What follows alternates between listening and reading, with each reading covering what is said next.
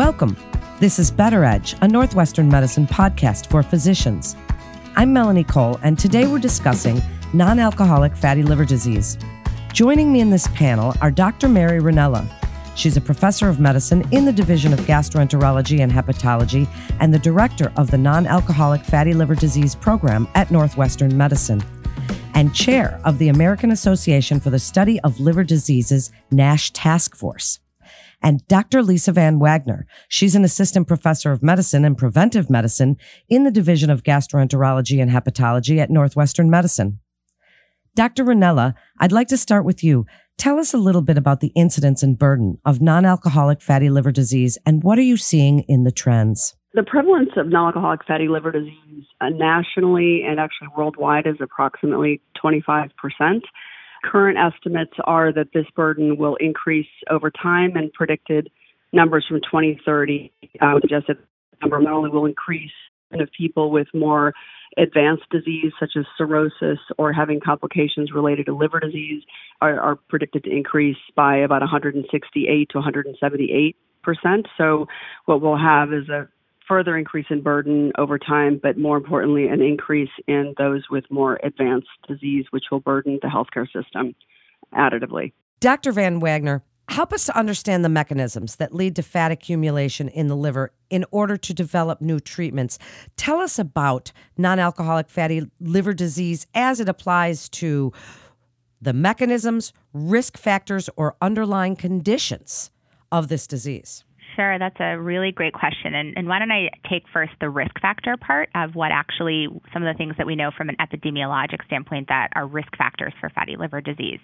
So first of all, we know that people who are obese, who have BMIs greater than 30 are at higher risk for the disease. We also know that patients who have underlying metabolic comorbidities like diabetes, dyslipidemia, hypertension, what we would call the metabolic syndrome, are all risk factors for incident fatty liver disease, and also, as Dr. Ranella mentioned, for the more severe forms of NAFLD, which we call NASH, and also for people who would then develop cirrhosis, that those are definite risk factors. Age is also a risk factor, and menopause status in women is a risk factor. Postmenopausal women tend to have more severe disease than patients who are premenopausal. So those are some of the risk factors we know in the general population. There's other things that are sort of emerging risk factors that sort of come alongside the disease. We know that patients who have underlying fatty liver disease are more likely to have a history of having other endocrinopathies like PCOS in women. We know that patients with hypothyroidism have a higher prevalence of having fatty liver disease. And also there's been associations that there's increased risk in people who've had prior treatments for certain malignancies and had exposure to certain medications as well are at higher risk of having the disease. So those are some of the risk factors that we know. On the other hand, of course, there's molecular mechanisms that lead to fat accumulation in the liver and dysregulation of lipid handling and triglyceride handling in the liver, which are mechanisms that are linked to actually overload of fat in the liver. And then, of course, there's insulin signaling mechanisms as well as problems with other lipid handling in the liver as well. The other thing, and many of those things are exactly what we're targeting, some of the drug mechanisms, and I'll let Dr. Ranella address some of that in the next portion of this. I think one of the most important things to point out is that even though most patients with fatty liver disease do fall into the metabolic syndrome category of risk factors, that there is an entity of fatty liver disease that we call lean NAFLD or lean NASH, in which patients are of normal body weight and or don't have the typical metabolic risk factors, and that's a special population that we're starting to understand more and more. And there are specific genetic polymorphisms that have been identified that identify some of that risk, both in the metabolic syndrome patients and in the lean NAFLD and NASH patients that definitely place patients at higher risk. So it's a very complex disease with multiple different targets and dysregulation of multiple different things that lead to the systemic process. Dr. Van Wagner, I'd like to stick with you for just a second. You recently published a study in the Journal of the Neurological Sciences on the association between NAFLD and stroke. The association with cardiovascular disease is becoming more appreciated. What can you tell us about stroke risk, and what do we know about this association between non-alcoholic fatty liver disease and stroke? Yeah, that's a great question. So I'll start by saying that we know that the leading cause of death among all patients who have fatty liver disease is cardiovascular diseases as a composite endpoint.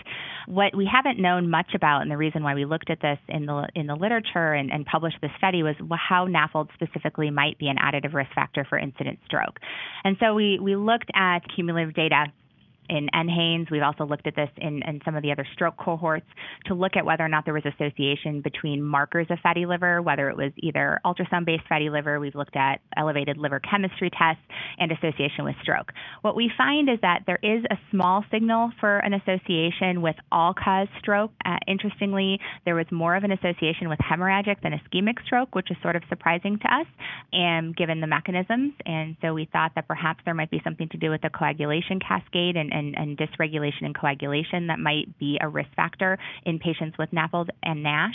And this has been shown in other studies as well. So what we know is that if somebody has underlying fatty liver disease, that there is some increased risk of patient having stroke, but that a lot of this is probably also mediated by underlying diabetes and underlying obesity. So most of the association is explained by patients who have underlying diabetes or obesity. Dr. Rinella, speak about the role and limitations of the current diagnostics and how important is early diagnosis as being crucial to improve outcome prediction.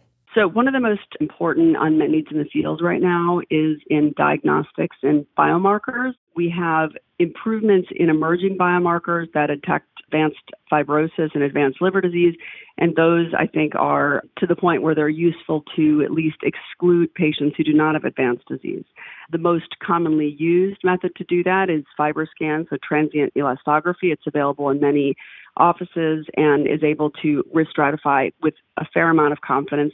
The negative predictive value of that test is quite good, about 97% or so for exclusion of advanced fibrosis, and the positive predictive value is not as good, about 70%, but again, allows us to minimize liver biopsy. As far as outcome prediction, we do have the ability to predict outcomes to some extent using just clinical prediction rules such as the NAFLD fibrosis score or FIB4, other biomarkers that will be available fairly soon, such as the ELF test, which is a combination test that has the ability to predict outcomes over time. So we look forward to that being approved by the FDA shortly. And Dr. Van Wagner, tell us about Northwestern Medicine's approach to the management of patients with non-alcoholic fatty liver disease. What's unique about what you're doing? Speak about your multidisciplinary approach, your team, and help us to understand how fatty liver impacts the care of every patient with obesity, type 2 diabetes, and cardiovascular disease. So Dr. Rinella and myself and the team here at Northwestern has spent a lot of time developing the Northwestern Fatty Liver Clinic. And I think what's really unique about the clinic here and that providers should know when they refer a patient to us is that we have a comprehensive clinic where we are co-located, Dr. Rinella and myself sit in clinic together. We work with the same nurses, and we also have an on-site dietitian who sees all of our patients as part of the comprehensive visit. And so they're not only getting both the medical evaluation so that we can, as Dr. Rinella said, risk stratify their disease to sort of detect who has just NAFLD and who might have more advanced fibrosis and potentially be at further risk of cirrhosis. But then we can also offer comprehensive dietary and lifestyle counseling as part of that initial visit. That dietitian also is able to see patients in follow-up, and then we are housed within the lifestyle medicine clinic at Northwestern. And so if we detect that patients might need further aggressive lifestyle interventions or lifestyle therapies, in addition to just dietary counseling, we can also offer adjuvant medications for helping with weight loss and also refer appropriate patients for bariatric surgery evaluations, which is a highly effective therapy for fatty liver. We have all of those abilities within the comprehensive clinic. Things that I think also make the clinic very unique is that Dr. Rinella is the principal investigator, site principal investigator for numerous clinical trials that are being conducted nationally and internationally in the NAFLD and NASH sphere. And I'm also a co-investigator with her and participate in those trials as well. And so all patients that come into our fatty liver clinic are also evaluated for clinical trial eligibility because as of today, March 13th, 2020, we still do not have an FDA-approved medication, though there are many in the pipeline and hopefully one that will be approved by the end of this calendar year. So we are very hopeful that we will be able to offer new therapies in addition to what's available in clinical trials within our comprehensive clinic. So I think those are some of the main things that make the clinic very unique and allow us to offer comprehensive care for this patient population. To address your other question is how does the impact of having fatty liver impact on the care of just patients in general? One of the things that we are looking at as a fatty liver team and a research team here at Northwestern is what is the impact of actually identifying fat on imaging or incidentally, which is actually how most people with this disease are actually detected. Most patients actually with NAFLD and more severe disease, NASH, do not actually have abnormal liver chemistries or liver tests. And so they often go undiagnosed for a long period of time and are often just picked up when they're having an image done for other reasons. So they come in to their primary care doctor with abdominal pain and somebody orders an ultrasound and they're noted to have fatty liver on an ultrasound, or they come into the emergency room for another complaint and they get a CAT scan and they're noted to have fat in their liver. So we're trying to better understand how to best evaluate those patients, risk stratify them using some of the non-invasive tools that Dr. Rinella talked about, like the FIB-4 and the NAFLD fibrosis score. How can we better identify these patients and get them linked to hepatology care, get them linked to the fatty liver clinic so that we can help actually treat the disease, identify those high-risk patients, and manage them in comprehensive clinics alongside endocrinology and cardiology and all the other important players that come into managing the systemic disease. Well, thank you for that very comprehensive answer. And Dr. Rinella, tell us about some of the new and exciting research that's happening. Dr. Van Wagner touched on it a little bit, but tell us about the Northwestern Medicine Non-Alcoholic Fatty Liver Disease Program, and what are some current advances that we should know about? Well, as far as advances in new therapeutics, there should be approval by the FDA of our first agent for NASH this summer. So that will change our approach slightly, I think. It's a drug that will be tolerated by some but not all patients. So I think it'll change somewhat the way we approach our patients. As Lisa mentioned, we try to provide a very comprehensive approach, including the use of off-label medications such as weight loss drugs and anti-diabetic drugs that should, by mechanism of action, have benefits. So as far as emerging therapeutics that are interesting, you can classify them basically as anti-lipid medications, anti-metabolic medications, and then anti-inflammatory or fibro-inflammatory medication interventions. Of those, we have 4 phase 3 trials that are ongoing. The closest to FDA approval after the one that's about to be approved, which would be obeticholic acid, would be combined PPAR alpha delta agonist, which reduces lipids in the liver, reduces triglycerides peripherally, and improves inflammatory signaling.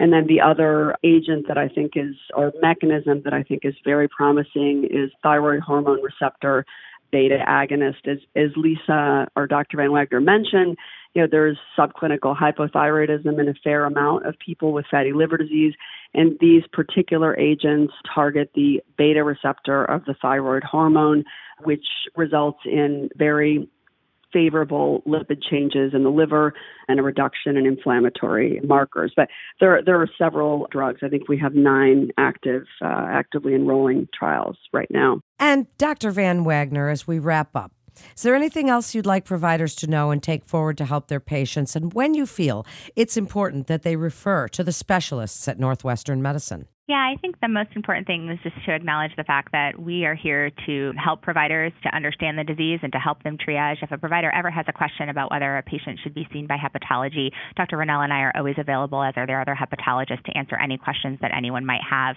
Feel free to contact us via email or MyChart or page us through the system. We're happy to have conversations about patients.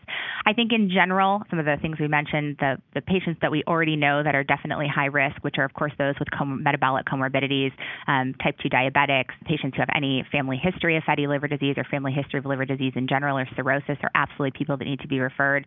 Of course, we see a lot of people that have elevated liver chemistries that are referred to us, and that's definitely a marker, but I don't want to say that people should not be reassured when somebody has normal liver chemistries. That is not a reason to not refer to hepatology. We are happy to see those patients. As Dr. Rinella mentioned, I think some of the helpful online tools that can help a provider understand somebody's risk is to actually calculate a FIB-4 or a NAFLD fibrosis score. Both of those are available as free online calculators or through online apps in the App Store, through MedCalc and other things, and you can see what your patient's risk might be. If anyone's an indeterminate risk or higher, they should be referred for sure to a hepatologist.